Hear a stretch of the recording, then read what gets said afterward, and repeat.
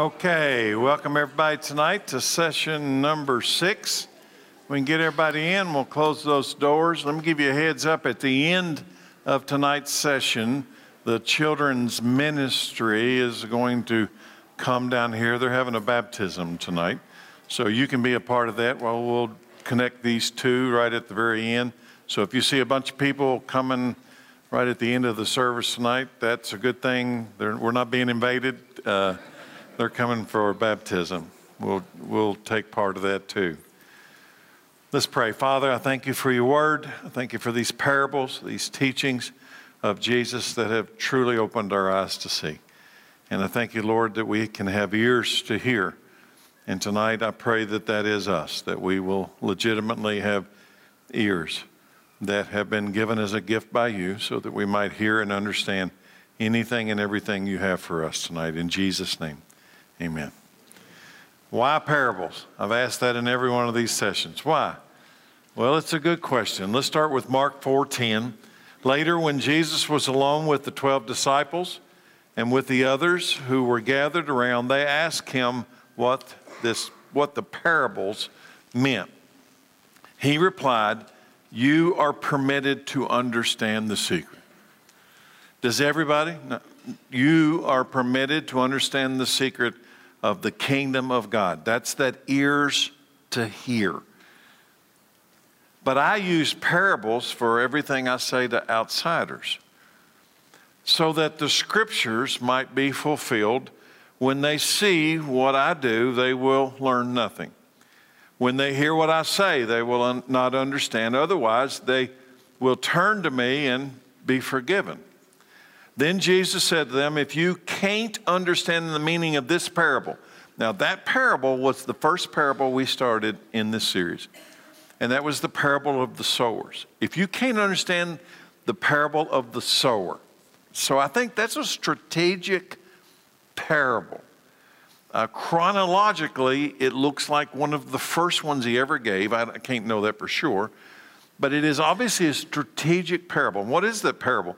The seed is the word of God. He explains it. The seed's the word of God. You sow the seed. Some are not going to make a crop or not going to produce a harvest. Some are, some aren't. So if you can't understand the meaning of this parable, that's the parable of the sower, how will you understand all the parables? How are you going to understand any of them? And then he says the farmer plants the seed, and that was the parable. So here we go. And let me say this too. I told you when I started this study that I, to the best of my ability, was going to do them chronologically. And that's hard because there's not dates given on Jesus' parables. You just kind of have to use the best information you have to know, did he do that in the first year, second year, third year of the ministry? Was it in the final days of the ministry? So they started maybe, I'm not saying they did for sure, early in his ministry, maybe one of the first ones recorded is the parable of the sower. And that's why this has so much, if you can't understand this one, how are you going to get the other ones, in other words? So we're on number 17, which means time is ticking by. He's been doing this for a while. He's maybe midway into his 3-year ministry. Actually, it doesn't look like he did bring me parables all in his first year. So it's second and third year that most of the parables came. So number 17 of 35, the rich fool, eat, drink, and be merry. Luke 12:13. Then someone called from the crowd, "Teacher, please tell my brother to divide our father's estate with me." Jesus replied, "Friend, who made me a judge over you to decide such a thing as that?" And then Jesus said, "Beware, guard against every kind of greed." Now notice the context. Make sure my brother gives me what's mine, right? Beware of all kinds of greed. Life is not measured by how much you own. Man, what a story today. Life is not measured by how much you own. And then he told them the story. Here comes the parable, but you got to get the context to get the parable. Now the parable. A rich man had a fertile farm that produced fine crops. He said to himself, What should I do? I don't have room for all my crops. And then he said, I know. I'll tear down my barns and I'll build bigger barns. And then I'll have room enough to store all my wheat and other goods. And I'll sit back and say to myself, self, my friend, you have enough stored away for years to come. Now take it easy. Eat, drink, and be merry. But God said to him, now stop right there. Why is Jesus telling this parable? Every time you read a parable, you got to ask yourself, what's he doing? This is not some wild, crazy story. This is the kingdom of heaven. Okay? This is the kingdom of heaven. If you got ears to hear, this is it. This is the kingdom of heaven. This is not some wild, crazy story about, well, yeah, he shouldn't have built a barn. This is kingdom of heaven stuff. Verse 20, but God said, you fool, you will die this very night. And then who will get everything you worked for? Yes, a person is a fool to store up earthly wealth and not have a rich relationship with God. The battle for stuff, the American success story, right? What is the American dream? I hear people all the time, I want to move to America to experience American dream. What is American dream? I got all this stuff, right? I got to have a 7-car garage. I got all this stuff. And then August comes and the 127 yard sale starts. Huh? You got no more room for your junk. The battle for stuff, possessions, and wealth. It is the battle of the human heart. And this is the core of this parable. What will you put your trust in, and where will you find your security? Don't lie to yourself. I taught my kids growing up, the greatest lie you'll ever tell is the one you tell to yourself and you believe it. It's the greatest lie. Where do you put your trust, and where do you find your security? Jesus gives us a warning in verse 15 that precedes this parable. Well, that's why the context is so important. He says, beware, guard against every kind of greed. Life is not measured by how much you own. That's not it. If that's how you're measuring life, you're using the wrong yardstick. Let's be honest. Much of the American culture measures success how? By the amount of its wealth, the amount of its possessions. I mean, why does Bill Gates and Elon Musk and these guys get all this attention? Why?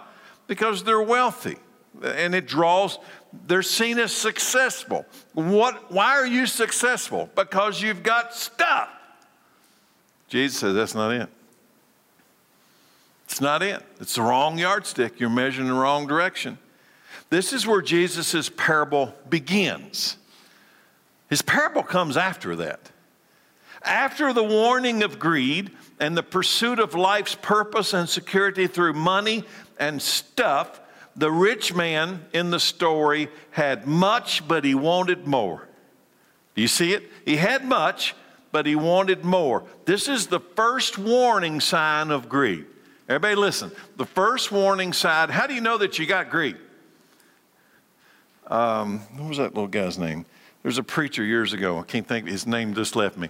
But anyway, he said the only way you can tell that the cancer of greed has not already eaten you up is being able to give it away. If you've got money and you can't give it to somebody, then the cancer of greed has already got you. So if you want to be sure that you haven't been deceived yourself, and he uses it in the context of giving a tithe to the church, but it can be used in any context. If you think, well, I don't have any trouble with greed, okay, prove it. Give your money away. Well, I ain't doing that. That's stupid. Well, then maybe the cancer of greed has already begun eating inside of you. So the question in this story is, how much is enough? Greed says you never have enough. You're never satisfied with what you have. And what's Jesus do in this story? Be careful. Be careful. Well, what's his word?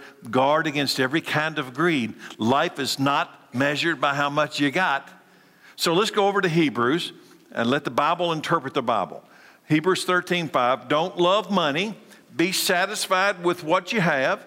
For God has said, I will never fail you. I will never abandon you. So we can say with confidence, the Lord is my helper, not my 401k, not my bank account, not my house, not my car, not my sufficiency. The Lord is my helper, so I have no fear. What can mere people do to me? Let me make this statement. Your only trustworthy security. Where do you put your trust? What's your security? Your only trustworthy security is God. Everything else is going to fail you one day. And I'm going to prove it to you. So John the Baptist, Jesus said, of all men born of women, none's greater than John, okay? That ought to be on, if that's on your resume, you can't get any higher than that. John the Baptist reveals this greed versus contentment thing as well. He gives an urgent warning about the coming wrath of God and the axe of God's judgment that's going to chop down your tree one day, that's ready to strike. Here, John the Baptist, here's his analogy. Luke 3:7. When the crowds came to John for baptism, he said, you brood of snakes. It's not very nice when they're coming to get baptized to call them snakes. You brood of snakes, who warned you to flee from God's coming wrath? Prove by the way you live that you have repented of your sins and turned to God. Don't just say to each other, these are Jews now, don't just say to each other, we're safe because we're descendants of Abraham, right? Look, I'm Jewish, so God loves the Jews, I'm a Jew, I'm safe. That means nothing. You can see why they didn't like John. That means nothing. For I tell you, God can create children of Abraham from these very stones. Even now, here it comes. The axe of God's judgment. He's fixing to chop down that tree. Those prideful Jews. The axe of God's judgment is poised, ready to sever the root of the trees. Yes, every tree that does not produce good fruit. What was the first parable that we talked about? Parable of the sower. What's the purpose of the seed? It is to produce a harvest for the gardener. It's always the same purpose. The seed is perfect. It is to produce a harvest for the gardener. And what's he say? Every tree that does not produce good fruit will be chopped down and thrown into the fire. You know what the fire is? The crowds ask, when they heard this, what did they say? What should we do? It's a good question. I don't want to have the axe chopped down my tree. I don't want my life thrown into the fire. What should we do? This is what's amazing about this story. John reveals the essence of the problem, the reason that the axe is going to cut down the tree. Here we go, verse 11. John replied, if you have 2 shirts, give one to the poor. Does that almost look out of context? The axe is ready to chop down the tree because you think you're safe because you're children of Abraham. You got no fruit on your trees. He says, bear fruit in keeping with repentance. What's the fruit? The fruit is the natural result of a repentant heart. When your heart repents, the Word has produced an environment for the seed to grow and produce fruit. Don't miss what he said. He says, bear fruit in keeping with repentance. And then he says, so what will that look like in real life? In real life, it says, verse 11, if you have 2 shirts, give one to the poor. If you have food, share it with those who are hungry. Even corrupt tax collectors, they hated tax collectors. Even corrupt tax collectors came to be baptized and said, teacher, what should we do? You see, they're under conviction. They're under conviction. And when you get under conviction, you ask the question, what should I do? Well, the first group that asked him, what should we do? He said, if you got 2 shirts, give one to the poor. If you got food, give it to the hungry. The second group says, what should we do? And he replied, collect no more taxes than the government requires. Enough is enough. Stop cheating. Stop grabbing more than you need to have in your hand.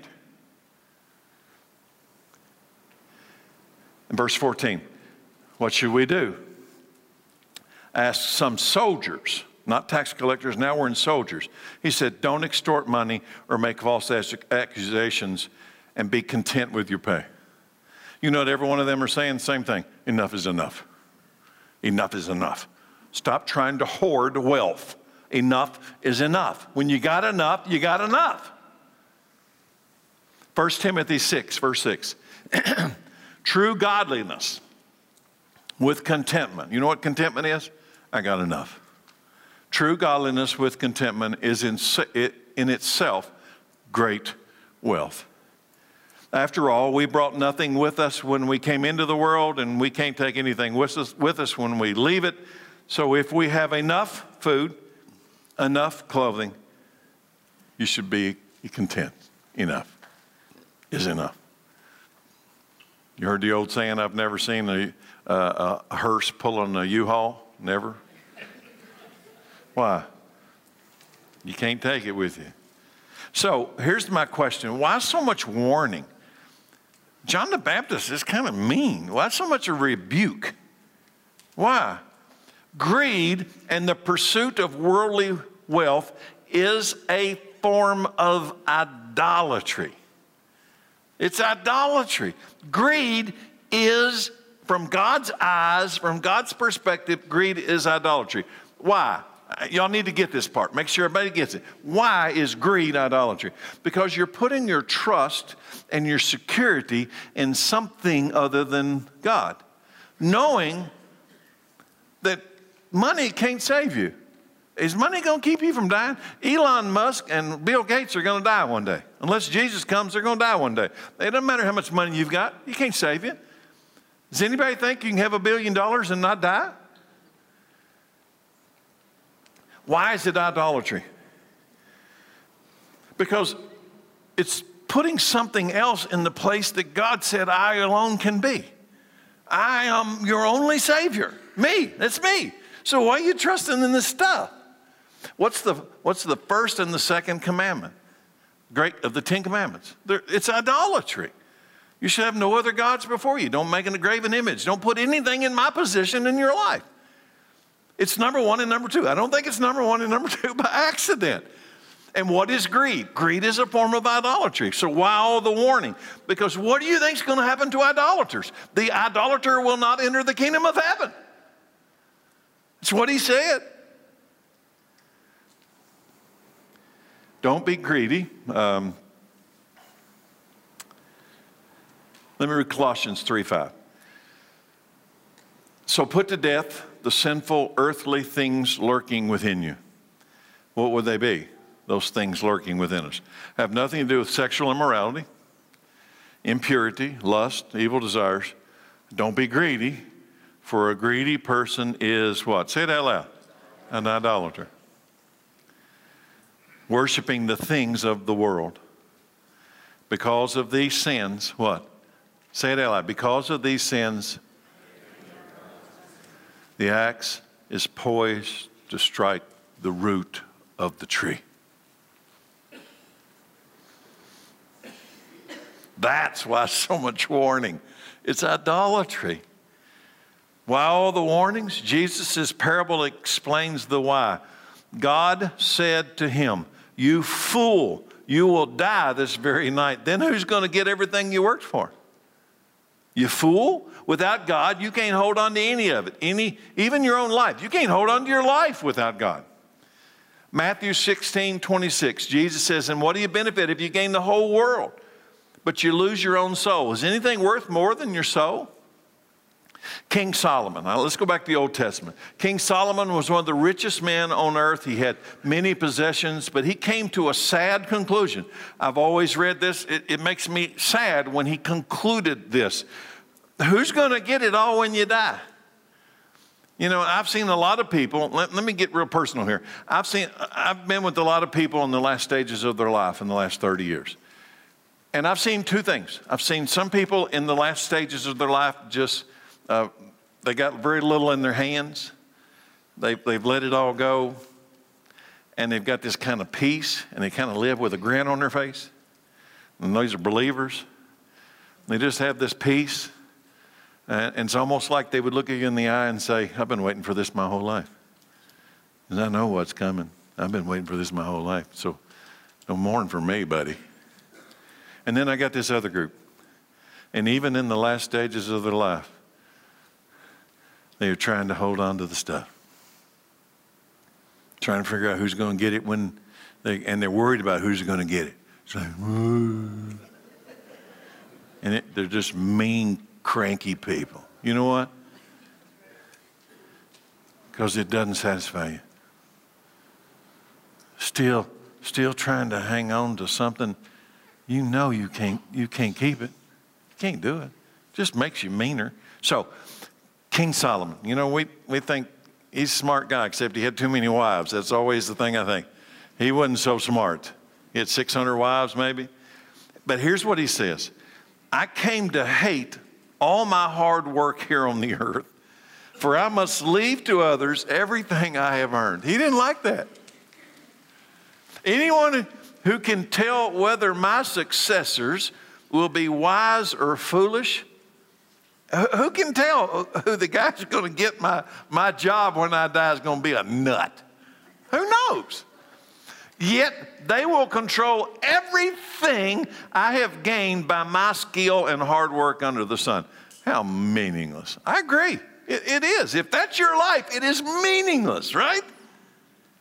So here's what he says. I gave up in despair, questioning the value of my hard work in this world. Some people work wisely with knowledge and skill and then must leave the fruit of their efforts to someone who hasn't worked for it. This too is meaningless, a great tragedy. So what do people get in this life for all their hard work and anxiety? Their days of labor are filled with pain and grief. Even at night, their minds cannot rest. It's all meaningless. So I decided there is nothing better than to enjoy food and drink and find satisfaction. I want to tell you how I interpret that sentence. I want to read it again. So I decided that there's nothing better than to enjoy food, drink, find satisfaction in my work. Let me interpret that. At some point, you must decide enough is enough. You got to decide, I don't need any more. In fact, I think it even comes more than that. Less is more. Less is more. The people that I have met at the ends of their lives that have the most contentment knew that less is more. More is not better. Less is more. And I think when I read this, I'm going to read it again. So I decided there's nothing better to enjoy food, drink, and find satisfaction in my work. Enough's enough. Let me keep going. And then I realized that these pleasures are from the hand of God. What? I got enough food. I got enough drink. And you know what? What I did today was fun. I enjoyed it. I got enough. I got enough. These come from the hand of God. For who can eat or enjoy anything apart from God? God gives wisdom, knowledge, and joy to those who please him. But if a sinner, here he gives this example again, if a sinner becomes wealthy, God takes the wealth away and gives it to one who pleases him. This too is meaningless, like chasing the wind. Everything is meaningless, like chasing the wind. It's all foolishness because why? Why is it foolish to accumulate wealth? Why is it like chasing the wind? Because you can't catch it. Just go out here today and try to catch the wind. Go ahead. Have a good time. They'll lock you up somewhere. Because you can't catch the wind, and if you caught it, you couldn't hold on to it. It'd go through your fingers. And that's what worldly wealth is. Yes, a person is a fool to store up earthly wealth, but not have a rich relationship with God. Unless, there's a caveat, unless you could live forever. Ooh. What if you could live forever? Why can't I take it with me? Because I die. But what if you could undo the death part? What if you could not die part? It would change everything. So let's go to Revelation, last one in this parable. And let me give you some context. Revelation 21 is, and I saw a new heaven and a new earth, for the first heaven and the first earth passed away, and there's no longer any sea, and there's a holy city, New Jerusalem, come down as a bride. That's what Revelation 21. I'm going to go down to verse 5. And the one sitting on the throne said, look, I'm going to make everything new. Let me give you my version. We're going to start all over. Everything's going to start all over. Whole new set of rules. And when it starts this next time, here'll be the difference. It'll never stop. And what you accumulate in this next phase, you will never lose. What you gain will never be lost. Whoa, I'm excited about this one. I'm making everything new. And then he said to me, write this down, for what I tell you is trustworthy and true. And he also said, it's finished. I'm the Alpha and the Omega, the beginning and the end. To all who are thirsty, I will give freely from the springs of the water of life. And all who are victorious, that I mean everybody's going to be victorious, but the ones who are victorious, what's going to happen? Will inherit all these blessings. What blessings? I'm going to make everything new. You know what the difference is this time? When he makes it new, it'll stay new. It'll never get old. And you'll never lose it. And I will be their God, and they will be my children. Who would give up that which he cannot keep to lose that which you could have had that you could not lose? Parable number 18, the barren fig tree. This one's really good. Actually, they're all really good. Luke 13. About this time, Jesus was informed that Pilate had murdered some people from Galilee as they were offering sacrifices at the temple. Now, if you read over that, you'll never get the rest of it. They're talking about a bad thing that happened with Pontius Pilate. Pilate had murdered some Jews that were from Galilee. Jesus is a Jew from Galilee. They murdered some Jews from Galilee who were at the Jerusalem temple offering sacrifices. He murdered them. Somehow he murdered them. Okay? Jesus says, do you think those Galileans that Pilate murdered, do you think those Galileans were worse sinners than all the other people from Galilee? You think that's why they died? You think that's why they had such a rough ending? Is that why they suffered? Here it comes. Not at all. And you will perish too unless you repent of your sin and turn to God. Are you getting it yet? You got ears to hear? Well, let's do it one more time. Number 4. And what about the 18 people who died when the Tower of Siloam fell on them? Now, we've already talked about these Jews that are worshiping in the temple and Pilate murders them.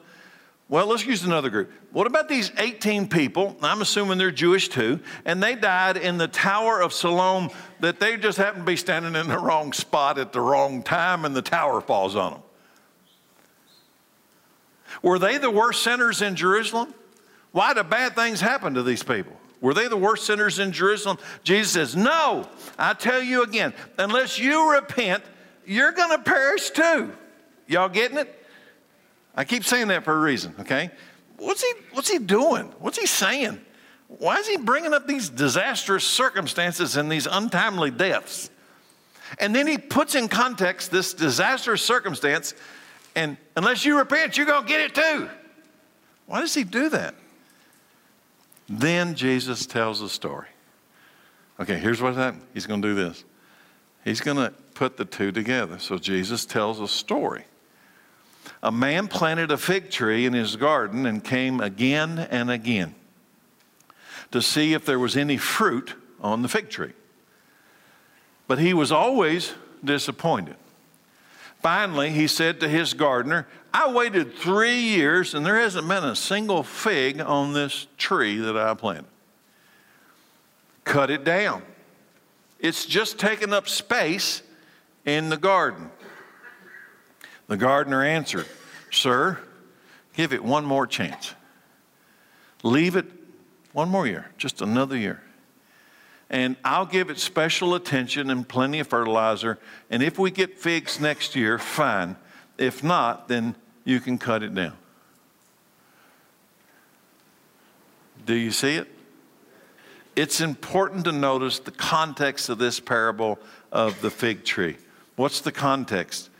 Jesus twice says, no, I tell you again, unless you repent, you're going to perish just like those people that the tower fell on, just like the ones that Pilate murdered. They perished. You're going to perish too. What? Everybody dies. Not just bad people. Everybody dies. Fig trees are supposed to bear fruit, figs, all right? Is that complicated? Their purpose on earth is to bear figs. There is another hidden meaning inside this parable. There's the plain meaning, I like to call it, and I think there's a hidden meaning in here as well. Israel is the fig tree that refused to repent and bear fruit after 3 years of Jesus' ministry on the earth. Coincidence? If you look at biblical history, Israel had 3 years. Jesus had a public ministry of 3 years. He preached to the Jews first, right? He preached to the Jewish people. For 3 years, he preached to the Jewish people. What did he preach? Repent, for the kingdom of heaven's near. Are you with me? He kept saying the same thing to the Jews. Repent. And they didn't repent. And they were cast aside for a season. You're living in that season. I believe I'm living in the end of that season, by the way. So let's go to Hosea. Israel, fig tree. Are they the fig tree? Jesus talking about fig trees are supposed to bear figs. Let's go back to Hosea 9:10. The Lord says, "O Israel, when I first found you, it was like finding fresh grapes in the desert. When I saw your ancestors, it was like seeing the first ripe figs of the season. But then they deserted me for idolatry, for Baal Peor, giving themselves to that shameful idol. Soon they became vile as the God they worshiped." Why does Jesus connect the lack of repentance to a barren fig tree? Do you see it? Why is he tying the lack of repentance, unless you repent, you will also perish, to a barren fig tree? They're right side by side each other. Are they connected? Do you see it? Repentance brings forgiveness of sin and a restored relationship with God. Here's my best example of repentance. Repentance is the acknowledgement that God's over here. Okay, God's over here, and I'm walking this way. And repentance is me turning around and facing God so that I might have a fellowship, restored relationship with God. I'm not going to restore my relationship with God when my back's to Him. Right? While I'm walking away from Him while my back's to Him. So I repent. Repent is a physical, spiritual turning. It's a turning around. So when I turn and face God, now I have an opportunity to restore my relationship with God. And you think I can bear fruit with my back to God? You think I'm going to have figs on my fig tree with my back to God? No, that's not how it works. We bear fruit because the seed is the Word, and the Word and the seed work in the fertile soil when you're facing God. It does matter. So repentance brings forgiveness. This repentance allows the real purpose and mission of your life. The real purpose and mission is to bear fruit, right? That's fig trees. You're supposed to bear fruit. God's mercy allows for time of repentance. In the story of the fig tree, He says, give it one more year. Give it one more chance. Why is there one more chance? Why not just cut the thing down? It's God's mercy. I'm going to give it one more year, but the tree, the life, must bear fruit, or it will become useless and thrown into the fire. So let's go to Matthew 7:15. Let's keep going with this story. And Jesus Himself says, beware false prophets who come disguised as harmless sheep, but they're really vicious wolves. But they look like sheep. You can identify them by their fruit. What? You can identify a sheep that's a wolf by what they produce. Are you with me? You can tell. That is by the way they act. Can you pick grapes from thorn bushes or figs from thistles? A good tree produces good fruit. A bad tree produces bad fruit. A good tree can't produce bad fruit. Now, I want you to let that sink in for a moment. This is coming from Jesus, so here's absolute truth. A good tree can't produce bad fruit. You can't do it. Something happens. You can't do it. A bad tree can't produce good fruit. So every tree that does not produce good fruit is chopped down and thrown into the fire. Yes, just as you can identify a tree by its fruit, so you can identify people by their actions. How can you tell if it's a wolf dressed like a sheep? By what the wolf dressed like a sheep does. Not what they look like, but what they do. Not everyone who calls out to me, Lord, Lord, will enter the kingdom of heaven. Only those who actually do the will of my Father in heaven will enter. Fruit matters. It matters. Good trees produce good fruit. It does matter. Matthew 12:33. Let's keep going. A tree is identified by its fruit. This is Jesus. A tree is identified by its fruit. If a tree is good, its fruit will be good. If a tree is bad, its fruit will be bad. You brood of snakes, how could evil men like you speak what is good and right? For whatever is in your hearts determines what you say. A good person produces good things from the treasury of a good heart, and an evil person produces evil things from a treasury of an evil heart. And I tell you this, you must give an account on Judgment Day for every idle word you speak. The words you say will either acquit you or they will condemn you. Your word is also your fruit. Your word is your fruit. This has been the theme of Jesus since he first began preaching. I can tell you the theme of Jesus. We're going back to this parable.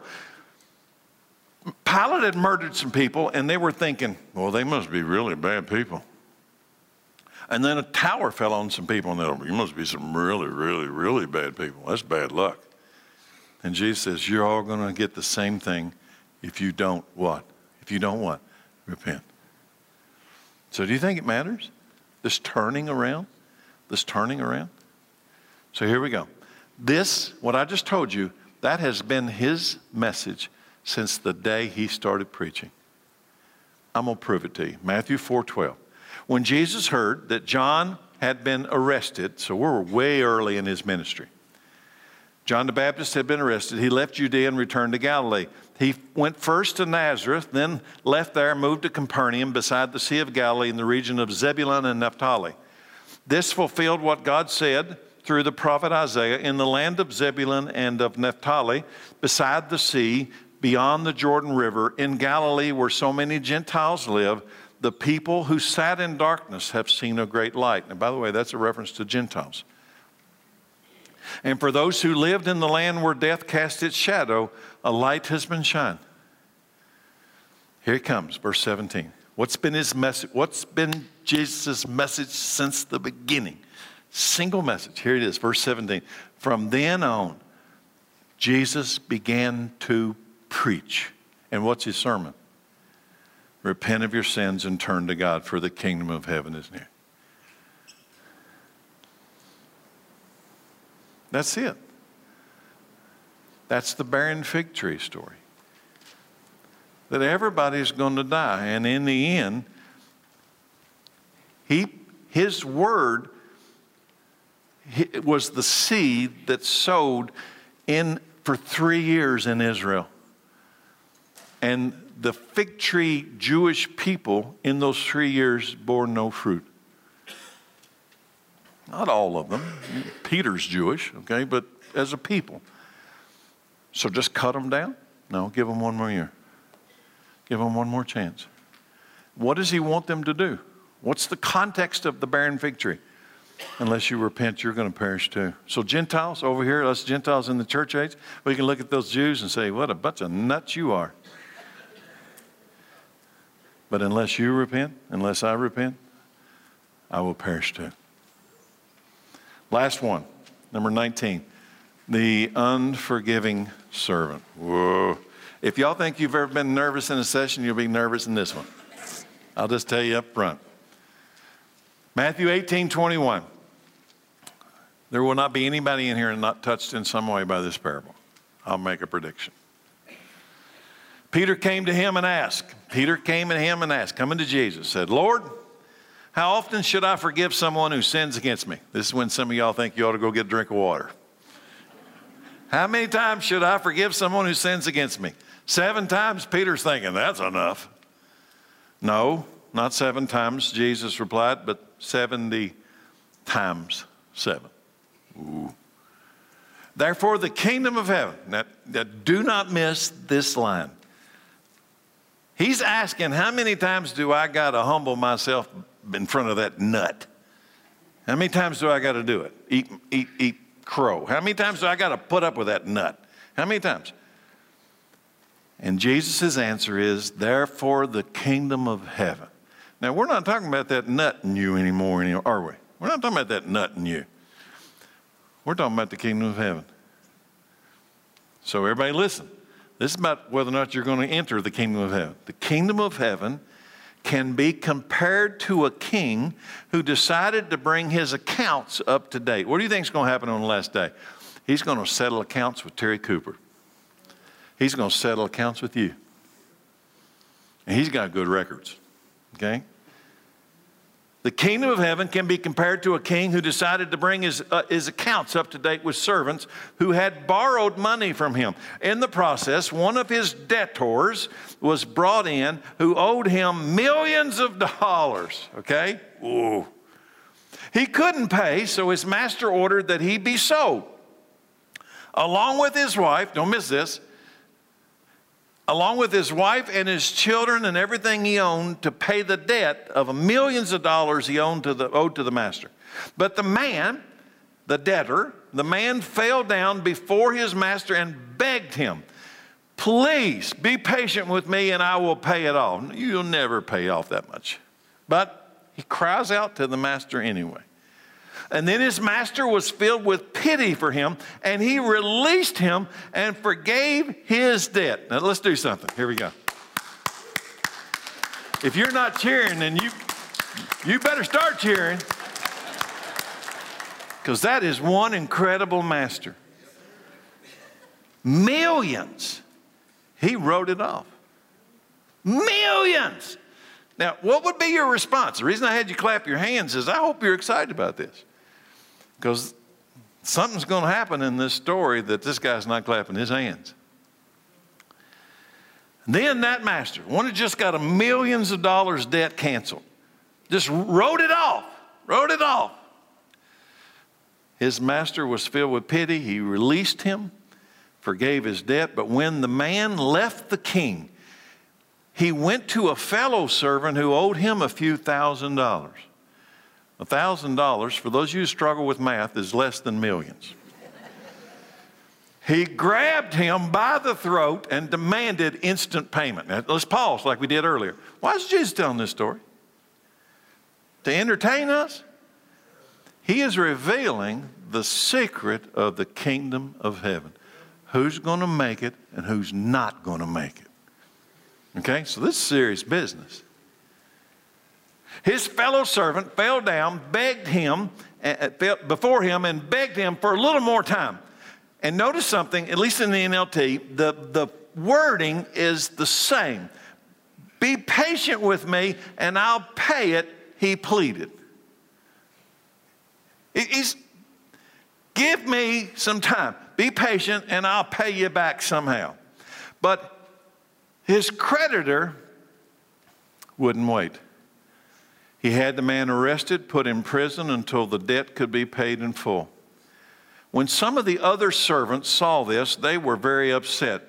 They went to the king and they told him everything that had happened. And then the king called in the man who he had forgiven millions of dollars and said, you are evil. You're evil. You're rotten. Now, what makes him evil? What makes him evil? Well, isn't this just good business practices? Huh? You know, we got a company to run here. I got mouths to feed. I got to make payroll. Huh? Isn't this just how you do business? You're an evil servant. I forgave you that tremendous $1 million debt because you pleaded with me. Shouldn't you have mercy on your fellow servant just as I had mercy on you? Then the angry king, he's mad now. He sent the man to prison to be tortured until he had paid every debt. And can I ask you a question? This is the underlying hidden meaning inside the parable. How are you ever going to pay the debt off in prison? You can't. What do you think that means? Tortured. Tortured until you can pay it off. What do you think it means? You will never pay it off, and you will never not be tortured. What do you think hell is? You will never pay it off, and you will never stop being tortured. Why? Why? I'm going to get to that. Not until every one of us gets it. Verse 35. This is what my heavenly Father is going to do. This is what my heavenly Father will do to you, if you refuse to forgive your brothers and sisters from your heart. So right now, everybody, right now, let's stop. Everybody stop. I'll participate the same as I'll ask you to participate. The God of heaven is talking to me and you right now. And he just said in English where you understand it, this is what I'm going to do to you. This is what I'm going to do to you if you don't forgive those people who have wronged you and let it go. This is what I'm going to do to you. Is he bluffing?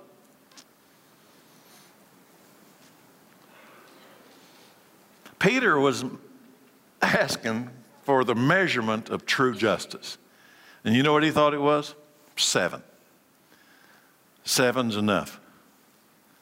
Mercy or justice? Which one do we truly desire?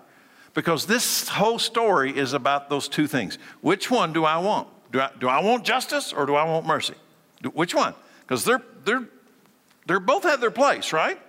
They have their place, justice and mercy. Man's heart is corrupted and doesn't correlate with the heart of God. True justice is what he said 490 times. Man's heart is corrupted. So we don't think like God does. His ways are not our ways. His thoughts are not our thoughts. As far as the heavens are above the earth, so far are my ways and my thoughts above yours. We don't think like God. So don't think that somehow or another, because I think like this, that's how he thinks. No, it's the other way around. He's the one that thinks right. We're messed up. This is proof in this story. So let's go to 1 Corinthians 13. It says, love, it's patient, it's kind, it's not jealous, it's not boastful, it's not proud, it's not rude, it does not demand its own way, it's not irritable, and it keeps no records of being wrong. So, you know, I know that there'd be people who would intentionally go to somebody's house and say, I forgive you, and they would be checking it off in a book. There was 430. 430, I got 60 more times. Is that it? Is that it? Love keeps no record of wrongs. So let me tell you where this goes. And I'm tell you what, this is serious business. And I'm not telling you anything I'm not telling me. When I write these things, when I do these things, I got to eat it before I can serve it to you. The next part is why Jesus is telling this parable. Are you ready? Because I hope you are. I'm going to repeat verse 31, 34. I'm going to repeat it. When some of the other servants saw this, they were very upset. They went to the king, told him everything that had happened. Then the king called in the man he had forgiven, the $1 million forgiven guy, and said, you evil servant, I forgave you that tremendous debt because you pleaded with me. Shouldn't you have mercy on your fellow servant just as I had mercy on you? And then the angry king sent the man to prison to be tortured until he had paid off his entire debt. So here's the question. All right, are you ready for this? This question. Each one of you answer it to yourself. Do you want justice or do you want mercy? Because we want one or the other. Do you want justice or do you want mercy? Be careful. That $1 million debtor He owed $1 million to the master.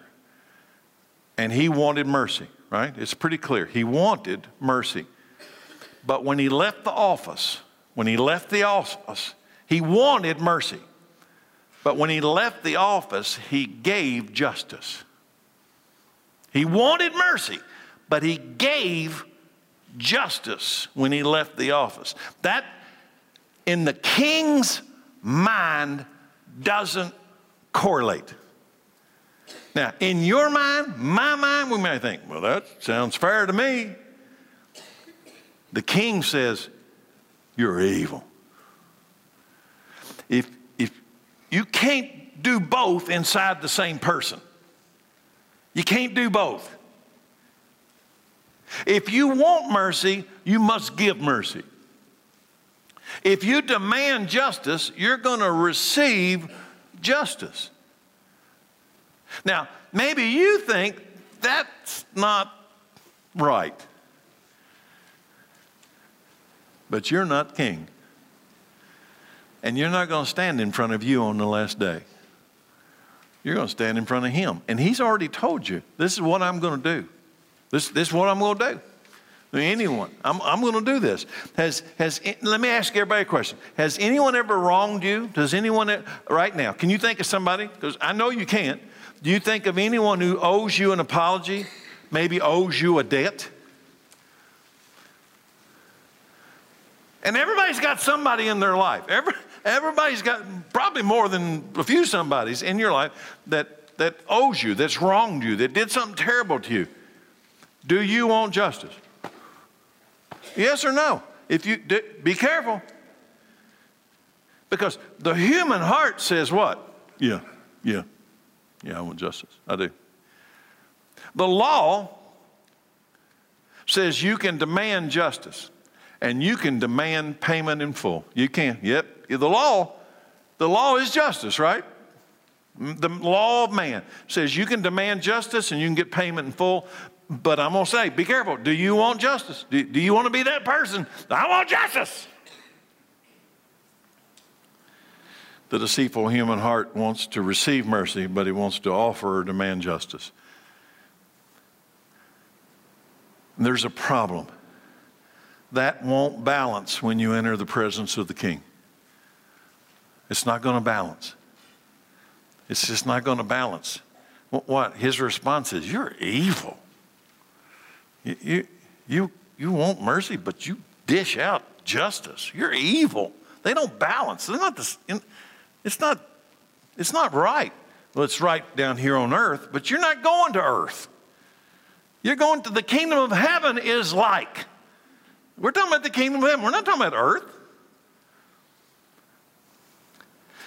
Now, how did all this Jesus story begin? Peter asked a question. Let me read it to you. Lord, how often should I forgive someone who sins against me? 7 times? It's a good question. I don't see anything wrong with the question. No, not 7 times. Jesus replied, but 70 times 7. So here's the question tonight. Is this confusing? And I'm not trying to be a smart aleck, but do you need 3 to 4 weeks of deep study, prayer, and fasting to understand any of this parable? Huh? Do you say, well, preacher, I think I'll need to think about this, pray, fast, and then I'll see if you don't need 5 minutes. And neither do I. It's not confusing.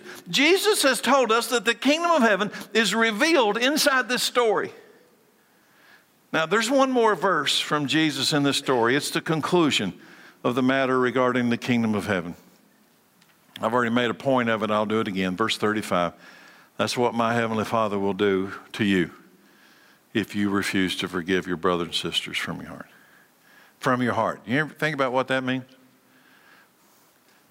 So okay, I think of my two, Case and Colt, 2 of my grandsons. Lauren will say to Case, you go apologize to Colt.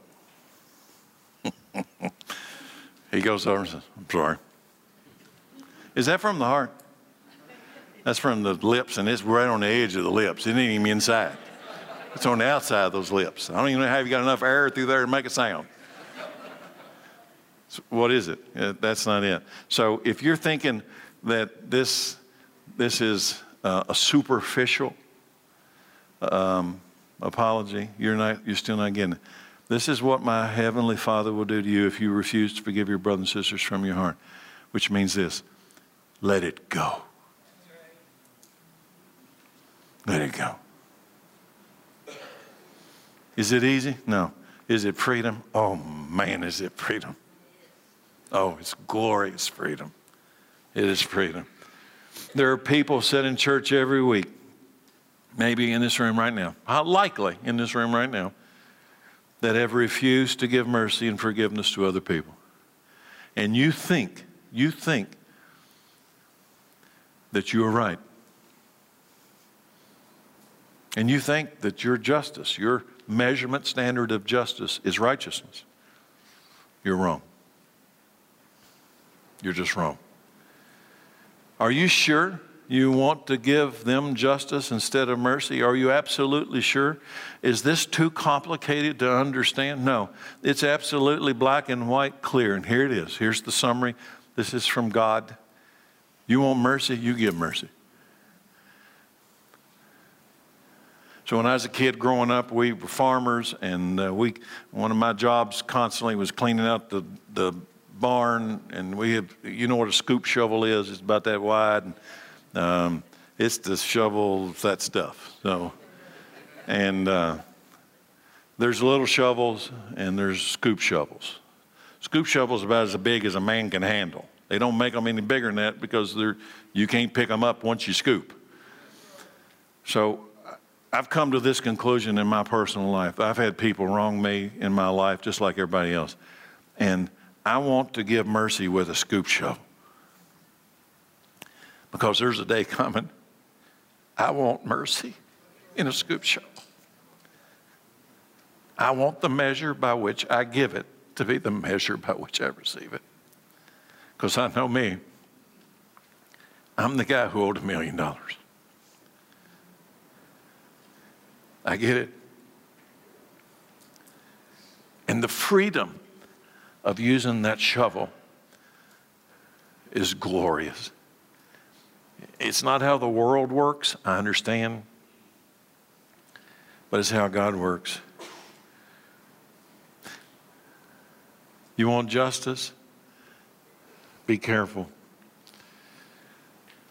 You're going to get justice. There's another deceitful heart point in here, inside.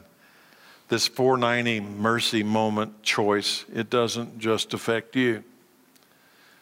In fact, this one really hit me hard when I saw it. If you refuse to give forgiveness and mercy, it doesn't just affect you. So maybe you're a parent and there's somebody that you don't want to let go of. It's not just you that it's affecting. It affects your whole family. Let me tell you, it affects your children. You know the story that he says, I'm going to throw you and your wife and your children into prison for the debt you couldn't pay. It isn't. Sin doesn't just affect you. Sin corrupts your entire house. You, singularly, refusing to let go of something can corrupt your children and your children's children. I'm convinced that generational curses, listen, generational curses can find their origin in this cry for justice while refusing to give mercy. A father who refused to give mercy can affect generations of kids that follow after him. This story of Jesus isn't some isolated truth moment. It's throughout all the scriptures. Do you remember the Lord's Prayer that you grew up with? Forgive us of our debts as we forgive our debtors. What did you think that meant? Forgive me while I forgive you. I've heard it said that failing to forgive someone is like taking a poison pill and waiting for the other person to die. It's just killing you, and you think they're getting sick, but they're not. You're killing yourself, and you're destroying the blessing of your family.